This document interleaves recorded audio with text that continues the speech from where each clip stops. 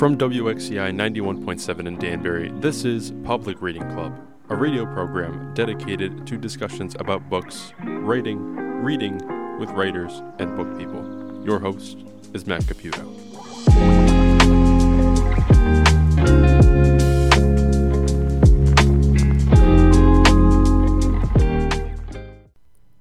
Thanks for joining us again. It's been really fun putting these episodes together, and this week's guest is absolutely one of my all-time favorite writers. Lawrence Block has been writing crime, mystery, and suspense fiction for more than half a century. He's probably published 100 books or more, and endless amount of short stories, starting in the 1950s. And he came on today to discuss his newest book called The Autobiography of Matthew Scudder. And it's a special addition to the Matthew Scudder crime novel series that he wrote, about 19 books of, starting in 1976. One of them, A Walk Among the Tombstones, became a pretty popular kind of Netflix on-demand streaming movie with Liam Neeson, which I really enjoyed, and he enjoyed it. But he's got tons of great books in the Matthew Scudder series. My favorite one is a book called Out on the Cutting Edge, and it involves a missing female and the kind of maze around New York City required to find such a person that's kind of disappeared and possibly using a fake name. And it's that type of, hard scrabble tale that Lawrence Block has just been so effective and really so prolific at writing over the years. I love every single Matthew Scudder novel. One of the most popular ones is called 8 Million Ways to Die. And that became a movie that didn't quite, for many reasons, really didn't resemble what the Matthew Scudder series was all about. It was kind of miscast, and the location was incorrect. It was set in Los Angeles, and Scudder is very much a New York, being, and somebody that exists mostly in Manhattan and kind of traveling about the outer boroughs. There's very little doubt in my mind that this is one of the greatest living writers today, and just to have him come on here to speak to us not only about his new book, The Autobiography of Matthew Scudder, which is available for pre-order now and will be out in June. He did get a chance to talk about a little bit about some of my favorite of his books, and one book that has a local connection to Danbury, Connecticut, where we do the show from WXCI 91.7 on FM and streaming on WXCI.org. But I've just been a fan of his work for so long that I think one of the reasons we're here today is because I wanted to talk to writers like him, learn about their experiences. He had a lot of ups and downs, and I still don't believe that enough of his work has been attempted to be made as a film. I think they're good enough, and they're better stories than maybe we see in the movie format quite often. So, without much further ado, I'm going to introduce you to Lawrence Block, but I also want you to be aware that you can follow Public Reading Club on Instagram at Public Reading Club. You can also follow us on Facebook. You can find us on there. And you can also email us book recommendations at thepublicreadingclub@gmail.com. And this is so important because we really do want to hear from you, the readers, and we want to know what you read. And especially if you read a book by somebody that was interviewed on the show, we'd really love to hear what your impressions of the book were, and if you'd be interested in reading more of that author or whatnot. This is all about reading. This will probably be one of our shorter shows. We are trying to mix up the guests a little bit, but I wanted to take this special opportunity to speak to Lawrence Block, who's been just an absolute hero of mine. At 84 years old, he'll be releasing the 20th Matthew Scudder book on June 24th, his 85th birthday. So it's just amazing to be on a chat with Lawrence Block, knowing how much time he's put into writing. He's given some great interviews. If you go on YouTube, if you look up his great book, A Writer Prepares, it's kind of a writing memoir that has a lot of great insight. He started back in the days when, writers made their living with kind of pulpy and even kind of, soft adult literature, if you will, for mass market paperback industry. And it's just great to connect with a writer like that. I think today, especially through the years, there was a lot of money at one point in magazine writing and, other things like that. Novelists that kind of also wrote profiles for magazines, or they also did some type of journalism in the New York Times, let's say. Lawrence Block has, and we talk about it briefly, he has been a fiction writer from the 1950s, writing under pseudonyms. And if you're interested in reading more of his work, a great place to start is the Matthew Scudder series. And you can go on from there to some of the great stuff by him that has been published by Hard Case Crime. And ultimately, we're just excited to have a guest like this come on, and we hope you enjoy the interview. So, again, guys know where to follow us. You know how to reach out to us. We'd love to hear about the books you're reading. So send us a line at any time. Be well, and I'll see you at the bottom of the show. How are you today, Mr. Block? Okay. It's good to see you.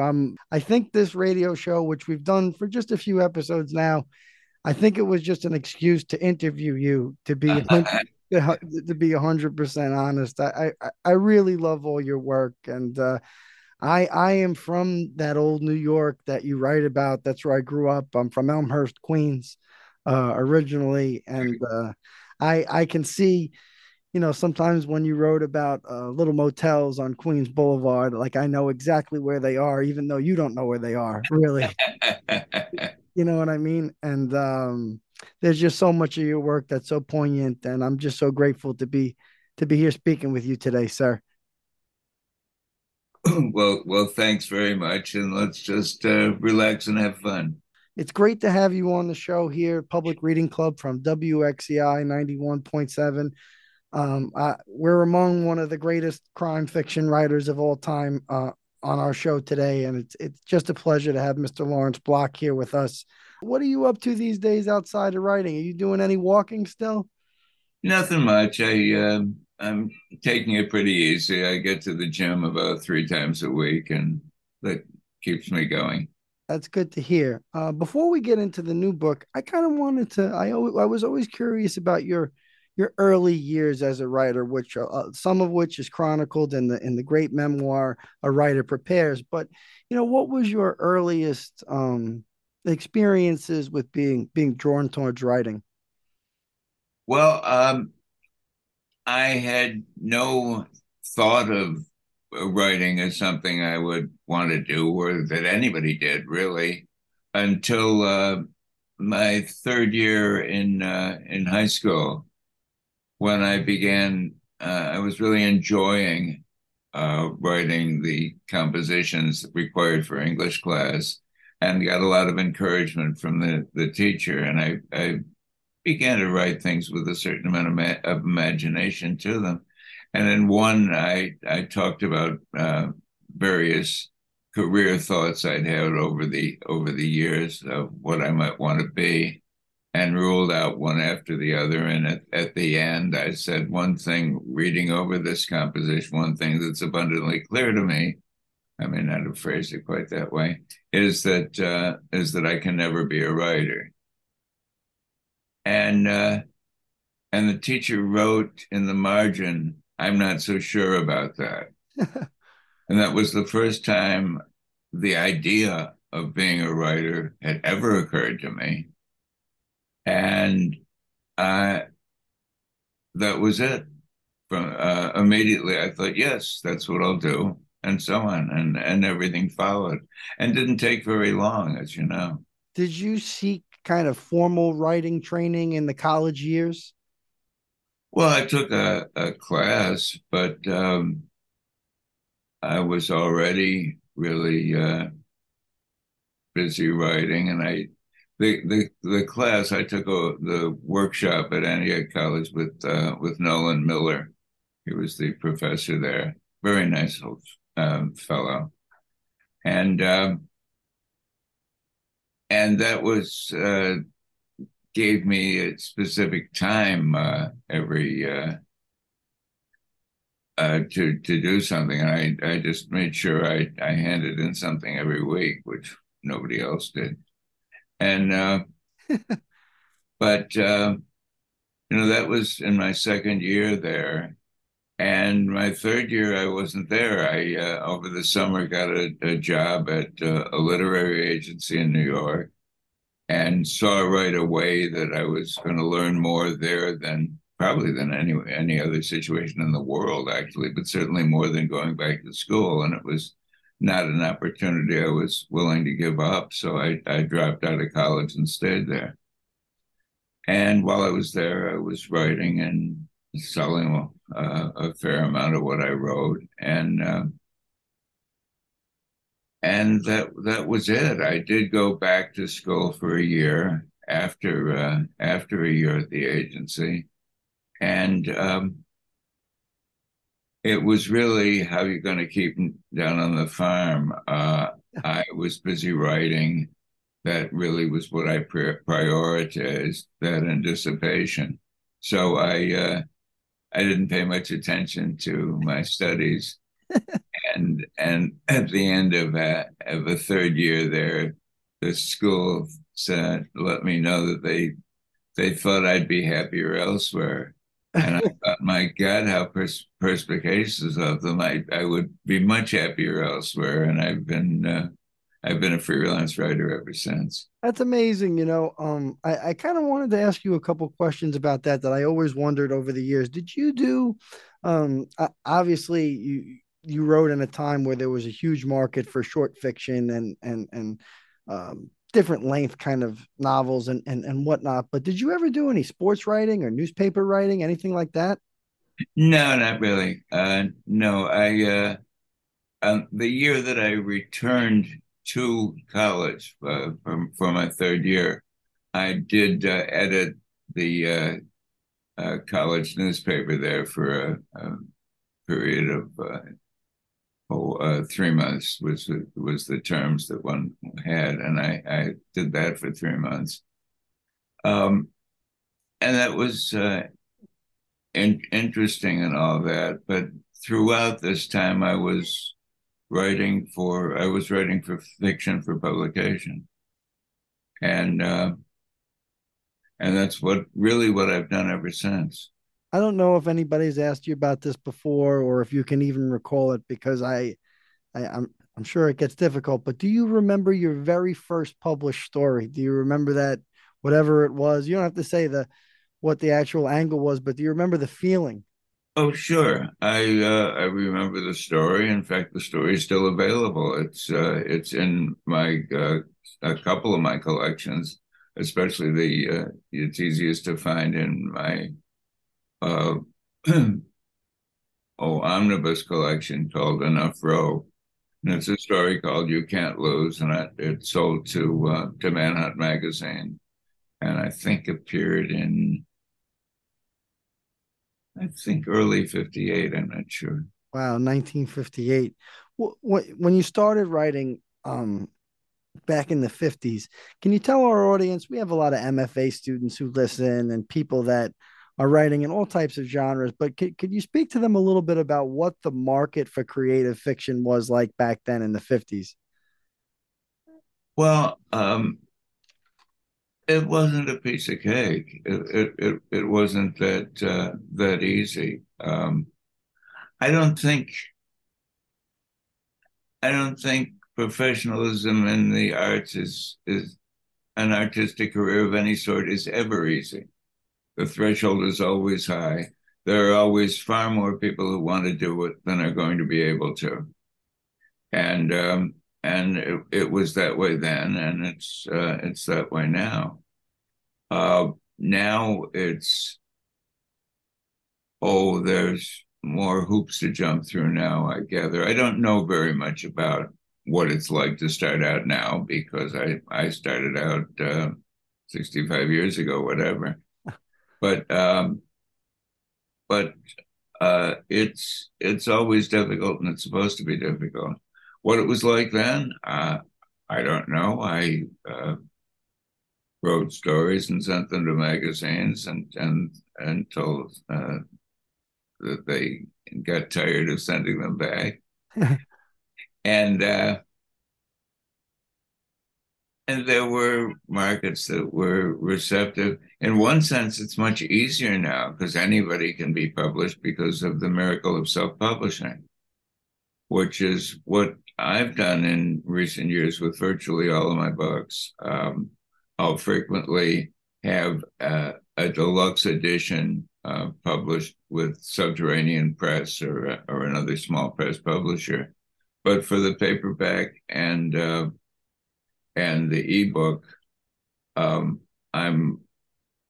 more comfortable just publishing myself. And I'm not saying that this is the road to riches by any means, but it's a possibility. Now I have the advantage of having a certain number of people who are interested in what I write, or at least recognize my byline.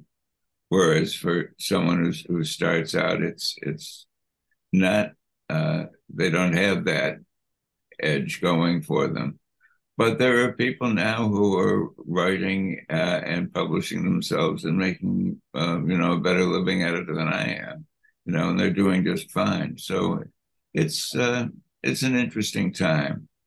I suspect that's I suspect all times are interesting, but this one certainly is. You've definitely been through a lot of times as a writer and with different experiences. Lawrence Block with us on Public Reading Club 91.7 Danbury, Connecticut. Mr. Block, I wanted to ask you, when did you feel like you committed to the crime genre that you're really so well known for? Because I feel like maybe you played with a few different things before that. I feel like the character of Evan Tanner is completely different from Scudder, and I believe Tanner appeared before him, right? Yes, but that was all in the overall crime fiction genre, spy, crime, whatever. But Tanner's more of a spy. yeah, Ken is sort of a unacknowledged freelance spy, but it an interesting character for me to write. Um, but I don't know when I committed to anything. I've written books throughout that have not been in the field of crime fiction. Um, what happened, I didn't set out initially with a goal of being a crime writer. I just wanted to be able to write things that people would read and want to publish. And I suppose, given the right encouragement at the right time, I could have wound up writing seed catalog copy instead. But this is the way it went. Actually, in the early years, I just found out empirically that the work of mine that seemed to be the best and the most satisfying was in the overall field of crime fiction, which is a very broad canopy. Crime fiction. All it really requires, I know Otto Penzler's definition of a mystery is any book in which a crime or the threat of a crime is central to the plot. That's all. Otto Penzler, owner of a mysterious bookshop in New York City, prolific editor, and also nearby resident to Danbury, I believe. I believe he lives outside town here a little bit. We're going to go into the autobiography of Matthew Scudder, which is great. It's a really fun addition to the Scudder library, if you will. If you're a Matthew Scudder fan, this is a must read. I really must say I enjoyed it, but I want to ask you about two books that come to mind right at this second. The first book I discovered during the pandemic, and I've got to tell you that it meant so much to me at the time because the only thing I could do was get up very early and walk. And the book is Random Walk. And if you could just, sir, just give us tell us for a minute what inspired you to write Random Walk, and if you could kind of just summarize it a little bit for the audience listening. Well, Random Walk is this is one of my favorite Lawrence Block books. Thank you. It's an atypical book for me, or probably for anyone. And I know when I was doing a lot of tours with books, I knew right away if someone came up and said, I like your work generally, but there's one book of yours that just changed my life, and I read it 15 times, and I bought a T-shirt that was, that kind of reaction. He was very likely going to be talking about Random Walk. And at the same time, if someone came up and said, I've been a big fan of yours, but there was one book you wrote, and I couldn't make head or tails out of it, and I don't know what the hell you had in mind, but it certainly didn't work for me. And that, once again, he'd be talking about Random Walk. It was a curious book, and the circumstances of its creation were curious. I was not sure what I was going to write. I had booked, for the first time ever for me, I'd booked myself into a writer's colony in Virginia for a month. Wow. And I didn't know what I was going to write when I got there. And the date was fast approaching, and I just figured I would see what happened. And then I won't call it a vision, but I got an impression, a thought of someone starting to walk across the country and people joining in. And ideas for the book began happening for me. And some of them seemed as though they didn't all belong in the same book. There's a serial killer in it, an unassuming guy in the real estate business in Kansas who suddenly discovers that he gets an awful lot of satisfaction out of killing women, and which he goes on to do intermittently. Meanwhile, a guy in Roseburg, Oregon, a bartender there, quits his job or walks away from his job and starts walking east across the country, and just starts out by walking over the Cascades, and people tend to join in. and the group begins to generate a sort of group energy, and remarkable things begin to occur. And I can't really effectively say very much more about it, but it was an extraordinary experience from an absolute standing start. 2 weeks after I got the idea for it, I was holed up in Virginia, and I was writing 20 pages a day of this. And after 23, 24 days, something like that, I had a book, and that was that. I mean, your production has always amazed me, but something I've really kind of wanted to ask you is, are you a writer that do you need that solitude? Do you need the windows closed and noises off throughout the house, or do you need to be it? Because we have here at Western Connecticut State, we have an MFA program, and some of the writers go out to the Highlights Foundation in the Pocono Mountains, and they do some writing in solitude out there during the summer. Are you? Could you give us some insight into how you work when you're doing something like that? Well, I've frequently over the years had a penchant for going away to work and holding up somewhere. I've worked frequently at writers' colonies, primarily the Virginia Center for the Creative Arts and Ragdale in Illinois. But I've also just gone and taken in Airbnb place somewhere or a hotel room before that, and just holed up and worked. And it seemed to work for me. Nowadays, I'm not inclined for that kind of station. And what work I've done in recent years, I've just done at home, working primarily mornings when I can.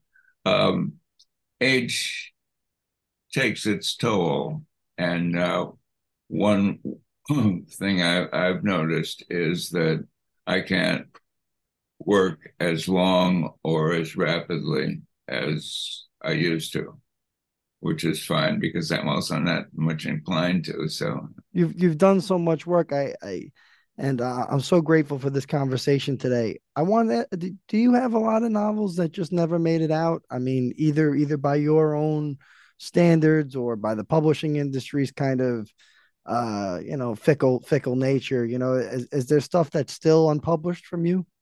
oh no. If there were and I liked it, I would self-publish it. But no, there's nothing like that.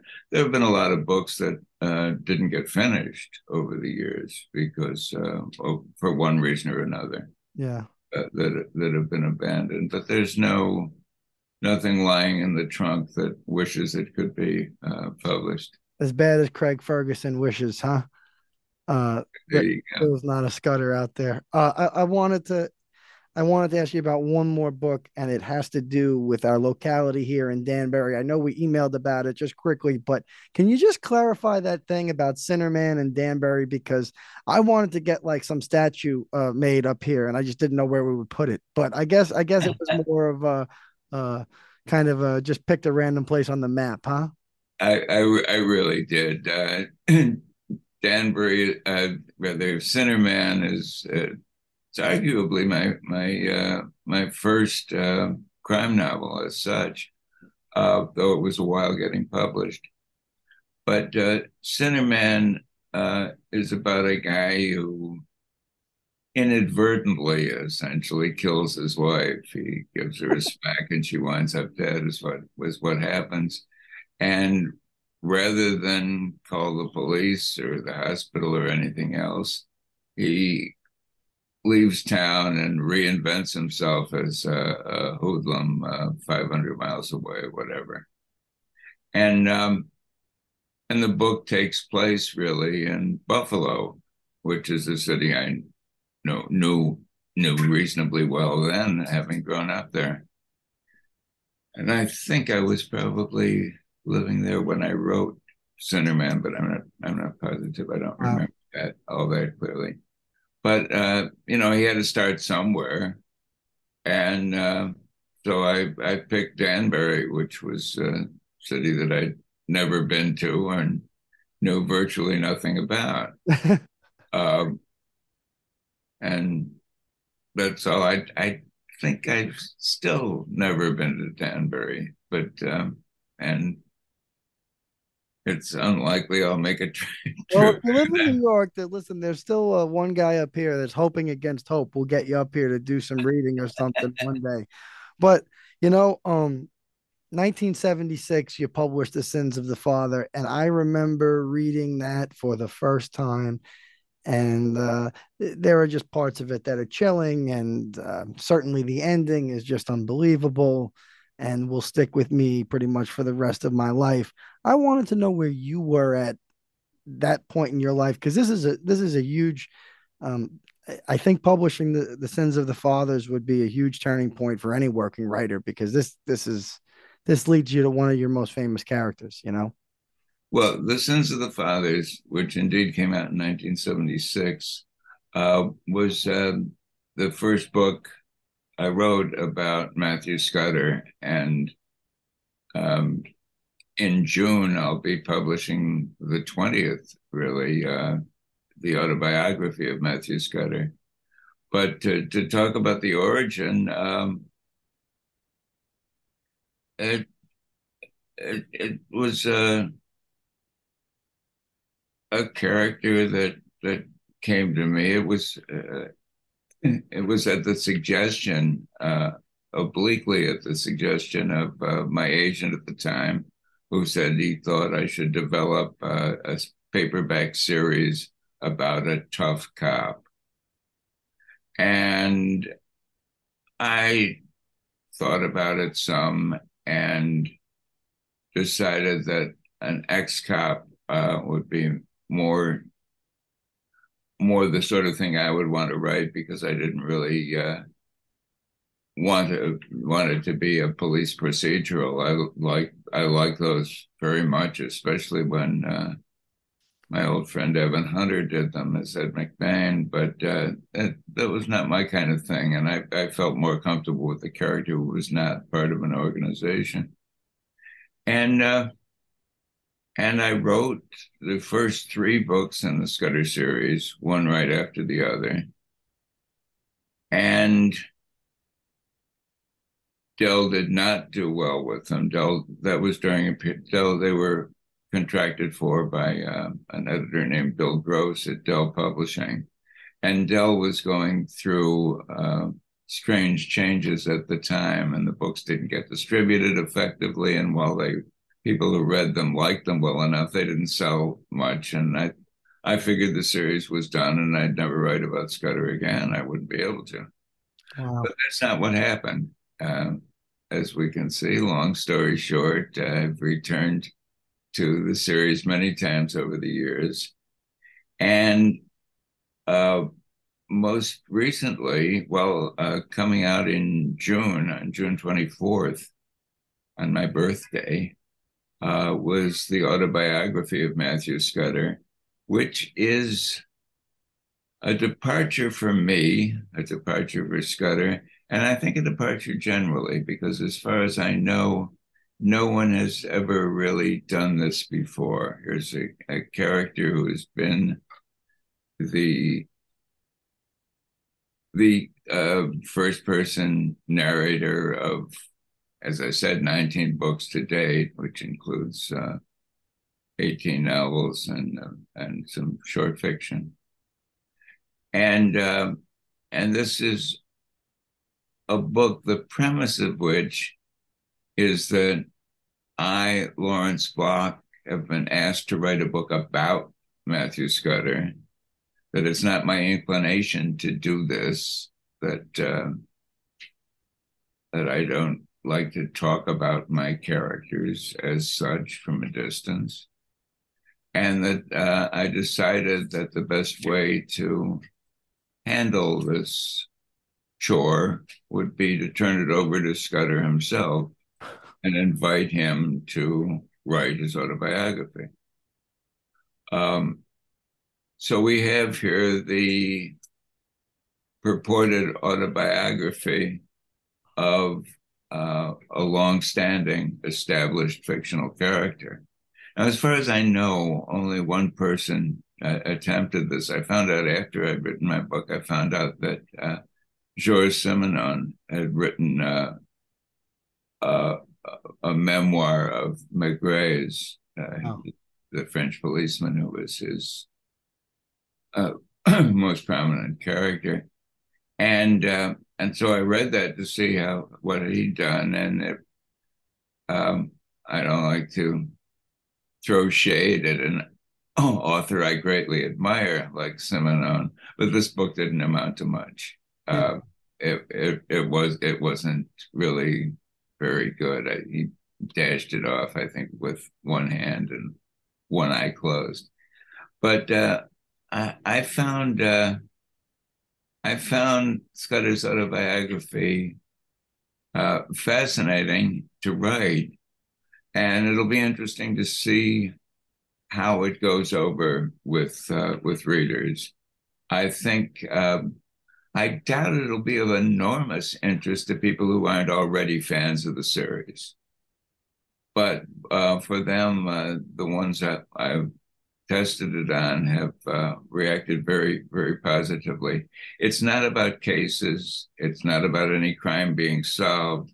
It's about Scudder's life, what goes on between the books and before the books get started. There's a lot about chance encounters with people and how it shaped his life and different relationships that he forged. A lot of people were introduced to Matthew Scudder the first time through the Liam Neeson film A Walk Among the Tombstones. Would you call this autobiography of Matthew Scudder a prequel? No, I wouldn't. I'd call it the autobiography of this particular fictional character. How long did it take you to write this? Oh, gee, I don't know, a couple of months, I think. Not a tremendously long time, but a few months. Was there any real spur? Did you say to yourself, if was there any one thing that may be happening in the world or whatever that said, hey, maybe I could release this type of book about Scudder and it would lead to a whole new story? Was there anything that kind of pushed you into this direction? It's exactly really as described by in the introductory remarks in the book. Uh, Someone wanted me to write a short piece, really about Matthew Scudder, and this was my response to the request. How do you feel like Until then, I had not a thought in the world about doing anything like this. still no wanting to do another Scudder mystery, huh? Oh, at this point, I think I'm probably done writing. Now, I've said that before Yeah, and on more than one you occasion. always say that And when you're promoting a new book. uh, You always say that when that, you're promoting a that has indeed happened uh, over the past 5 years or so. It seemed to me that it would be unlikely that I would write another novel, and then I would do so. But it seems highly unlikely now, and I'm certainly not. I'm not taking vows renouncing the profession. I would be um, happy to be wrong about this, as I have been in the past. But we'll see. I'm also comfortable with the idea that the autobiography of Matthew Scudder may be the last book that I write. That's fine with me. I think it's a decent one to go out on. So however it works is fine.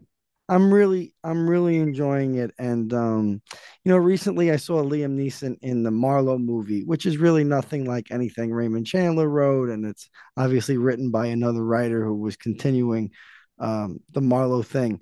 I wanted to ask you if is there any interest in continuing Scudder in a different medium that you've discussed or you've been open to in the last few years?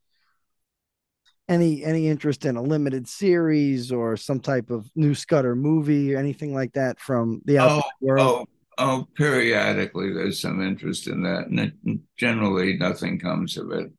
Um, the whole world of visual media is a very different one. I mean, A Walk Among the Tombstones, which you mentioned, was a film released in 2014, written and directed by Scott Frank and starring Liam Neeson, who I thought did a very, very commendable job of being Scudder in the film.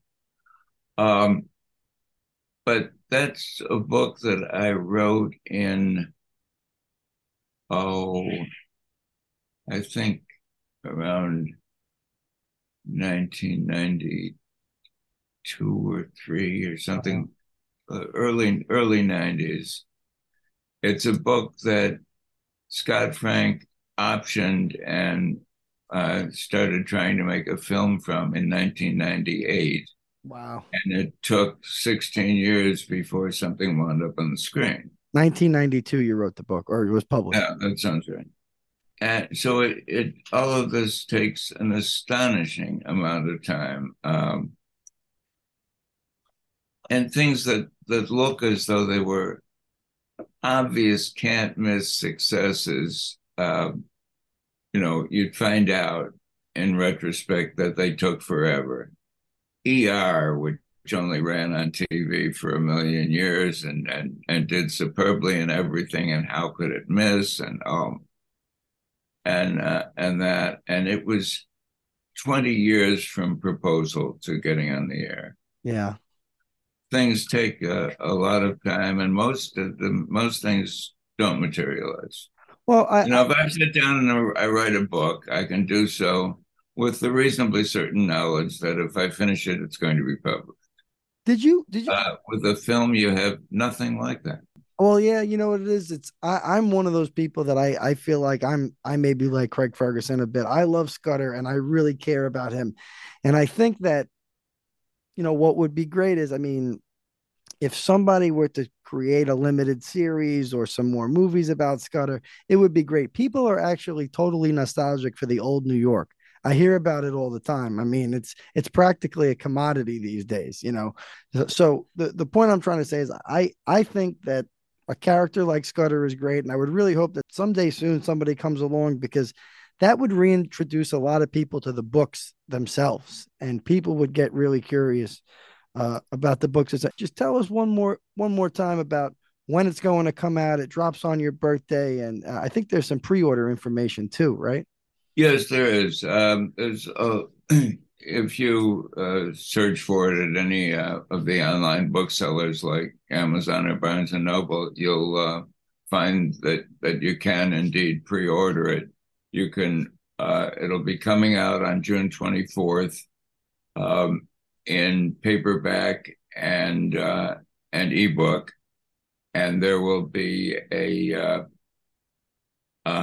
limited hardcover edition from Subterranean Press, probably sometime in the fall. Wow. The title, as I said, is the autobiography of Matthew Scudder, and anyone who wants to can go to my website, www.lawrenceblock.com, and read the first about 3,000 words of it, which is about 10% of the book. I've published it there on a page that's called The Autobiography of Matthew Scudder, a Preview.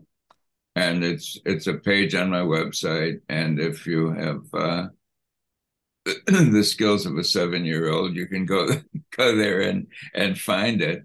And that really is the best way I've been able to think of to let people know whether or not this is something they want to read. Here's 10% of the book or 5% of the book, whatever the hell it is. Read it and see what you think. Right before we go, we do have so many students that do listen to the program that are in the MFA program.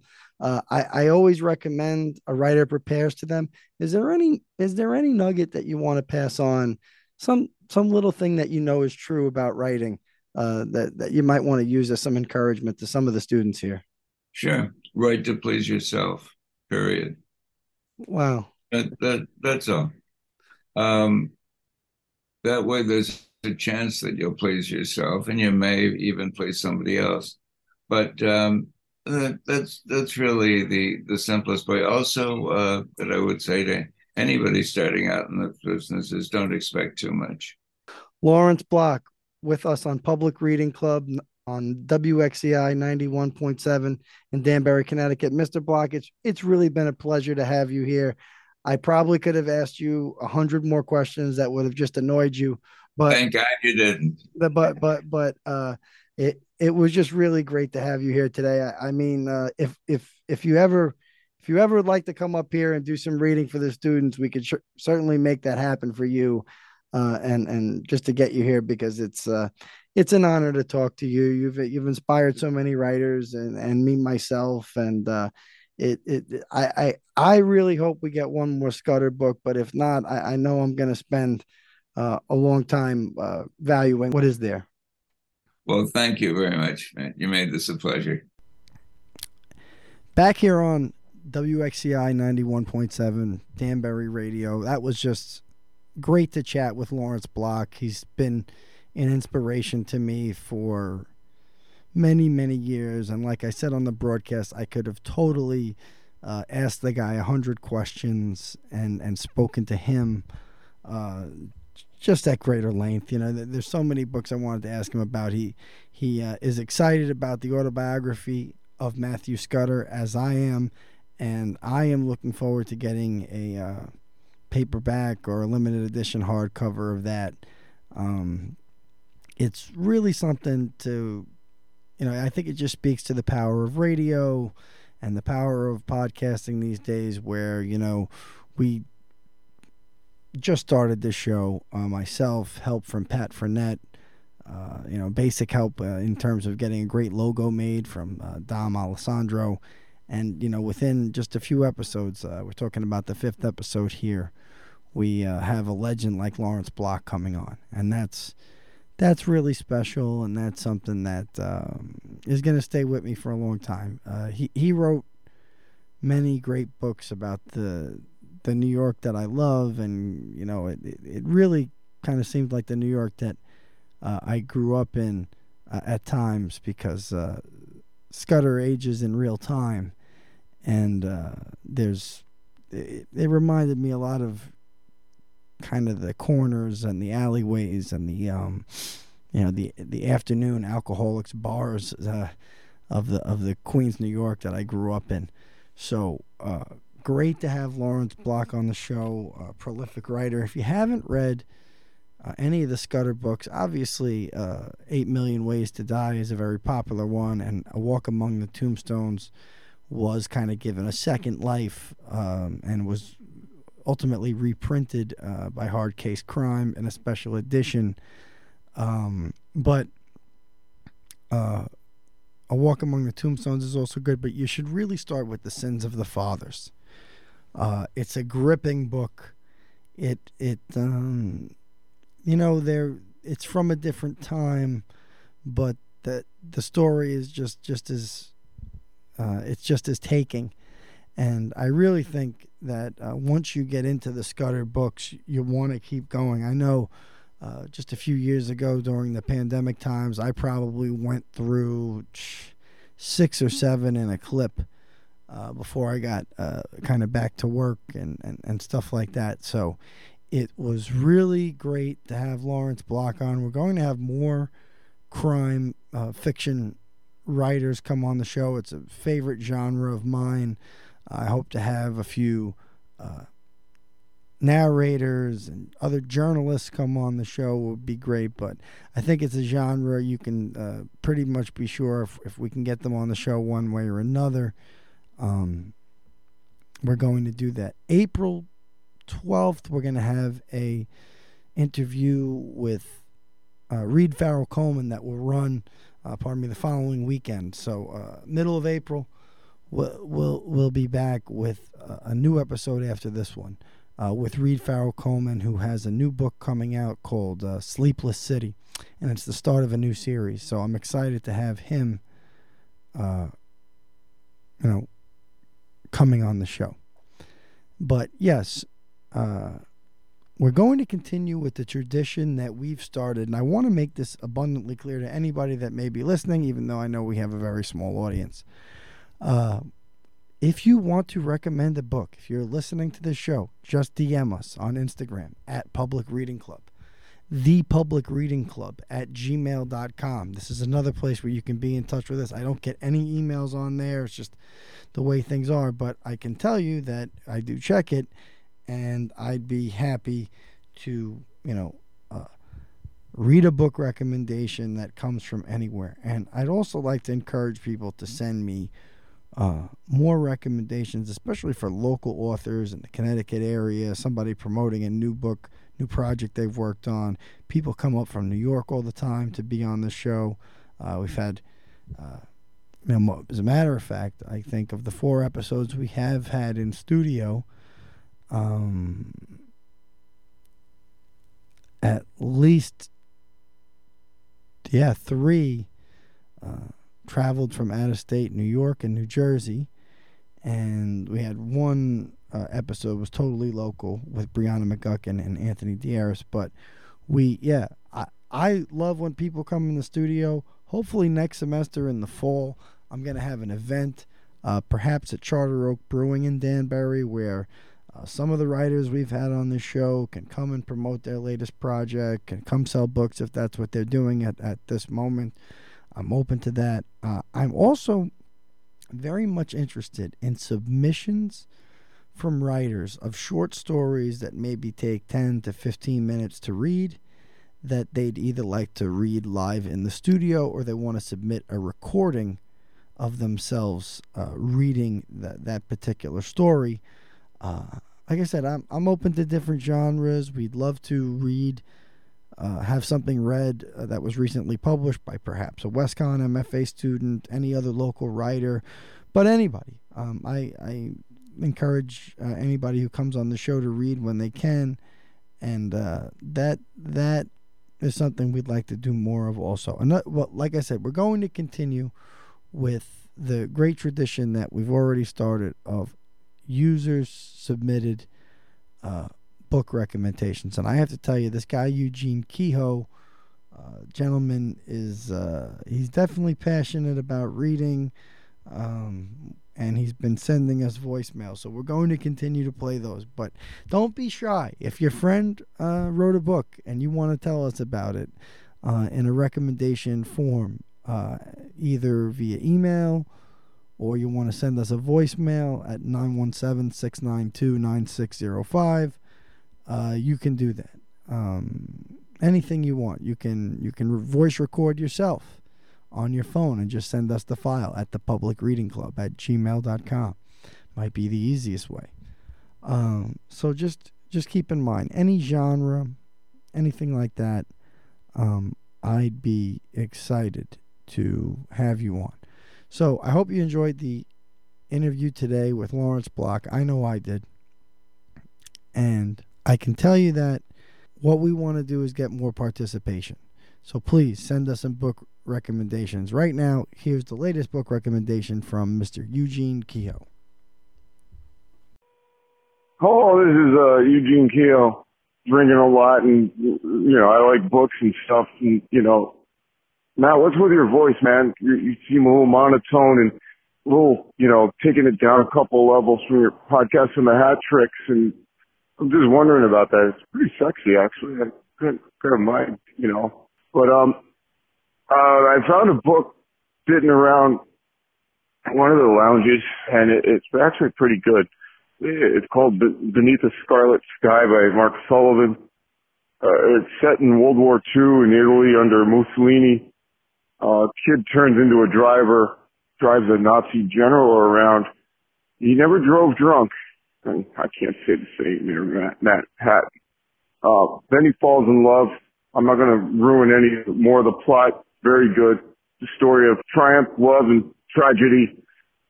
I give it 5.5 bottles out of a 6-pack because it made me cry, but that's because I realized I was out of beer and package stores were closed. Guys, WXCI, great. I got a call. I'm out. Thank you. Eugene Kehoe. See you.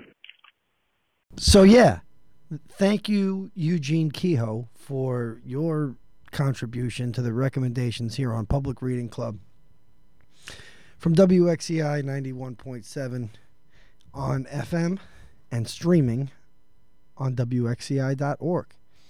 A funny thing happened to me the other day at our local frozen yogurt spot right here in Bethel, Connecticut, which is right next door to Danbury, where I live. Earlier in the week, I was recognized by the lady who owns Peach Wave.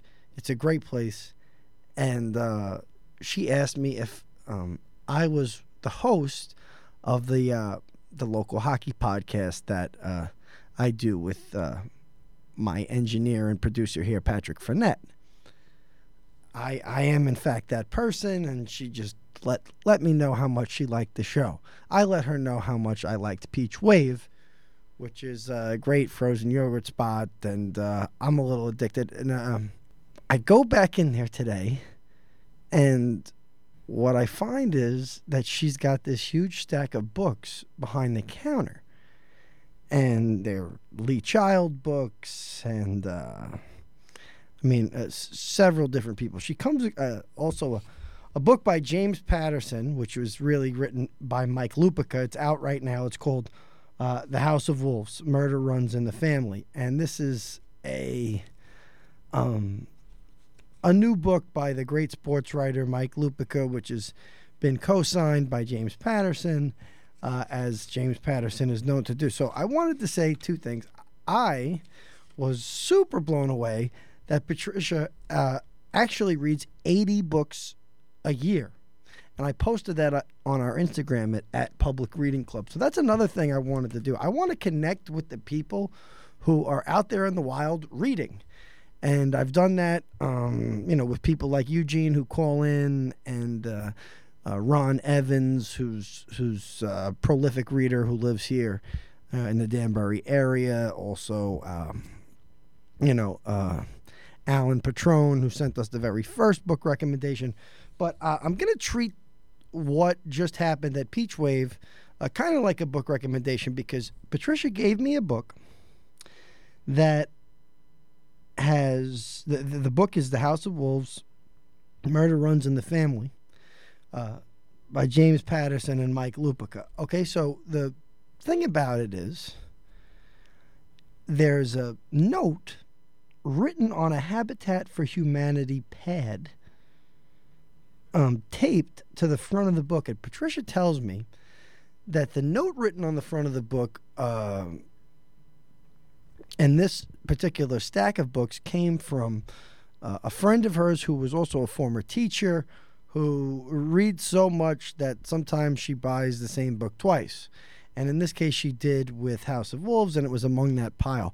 But I'm just going to read what it says here from, the anonymous recommender who had this book prior to Patricia giving it to me today, because there were two of it in the stack, and she kind of passed it off to me. So the note reads, "This is an unusual book for Patterson. It's okay, but not his best. I guess sports enthusiasts will be more impressed." So there you have it. I've only heard good things about James Patterson and Mike Lupica's House of Wolves from one other reader. There's a little bit of buzz about it. There's kind of a kooky commercial of both Lupica and Patterson howling, promoting the book. And I know their wives are writing books together, or they're kind of beginning to collaborate somehow. But yeah, it's definitely an interesting pairing of two. It's like kind of a as it says on the inside cover, James Patterson and Mike Lupica are the thriller dream team. Just to talk about Mike Lupica a bit, he's a great sports writer, and I had the honest to God truth, it was an honor to kind of work with him briefly while I worked at the Daily News over 10 years ago. But this is an interesting collaboration. Mike Lupica did write kind of thriller, crime stuff many years ago. I'm not exactly sure when his first book came out. That was like a fictionalized book. He's a prolific sports writer that had a column in the New York Daily News for many years and was on ESPN with his own show. He had a lot of, I guess he had many years where he really just focused on sports writing, but he wrote many books. Adult series, the Peter Finley series, I guess that appeared in 1986. So he had 3 books, Dead Air, Extra Credits, Limited Partner. Those last 2 came out in 1990. So, he's had a prolific career as a writer. It was interesting to see him kind of go in this direction, working with Patterson. He himself, Lupica, has written many of kind of the legacy books that have come out from Robert B. Parker, including the Jesse Sohn series, which I think he's working on now. But he's also written Spencer, and he's written Sonny Randall. So it's interesting to see them collaborating. I'm sure that this is a book that's readily available at supermarkets and drugstores all over town. And I maybe I will crack into it, but I just wanted to bring a book to this show that was out there in the wild. I would have actually loved to have read all the notes on the ladies' books on the air here, and maybe if Patricia hears this in time, she'll save the notes, and I'll read the whole book cover notes on the air. But yeah, I think there's a lot of that I'd like to bring to the show too. So if you've discovered people out there in the wild, I'm really interested in hearing from readers as well as writers. We've been so lucky on this episode. We had Lawrence Block. This is a writer that I have spent just many years admiring. You could probably tell that I was super nervous interviewing him because there's just there are writers that encapsulate things that are really dear to you, and when you get the opportunity to interview somebody like that, it's a big task. You know what I mean? I probably would have had a better chance, like trying to write some, epic biography of him or academic paper than I would actually just talk to him face to face and try and broadcast it to all of you. But I did, and I hope people do check out the autobiography of Matthew Scudder and all the Matthew Scudder books. If you're into the old New York, I use the expression the dirt under the fingernails type of people that are, out there on both sides of crime, you'd really like the Matthew Scudder series. And that's from Lawrence Block. And the autobiography of Matthew Scudder is, I'm going to say it's a really special book, just very different from kind of the gritty street tales that really make up a lot of exciting material from Block. So it was great to have them on. I was really grateful for Patricia kind of letting me take a copy of The House of Wolves and walk away with the note here. But if any of you have book recommendations, please send them to us.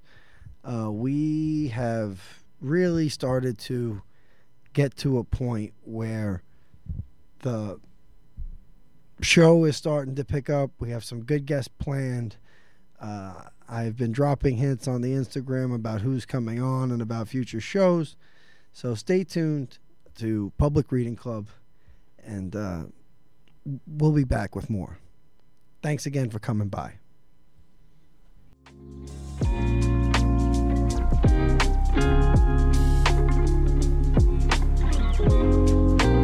Public Reading Club is a production of WXCI 91.7 Danbury Radio, hosted by Matt Caputo and produced by Pat Frenette and Matt Caputo.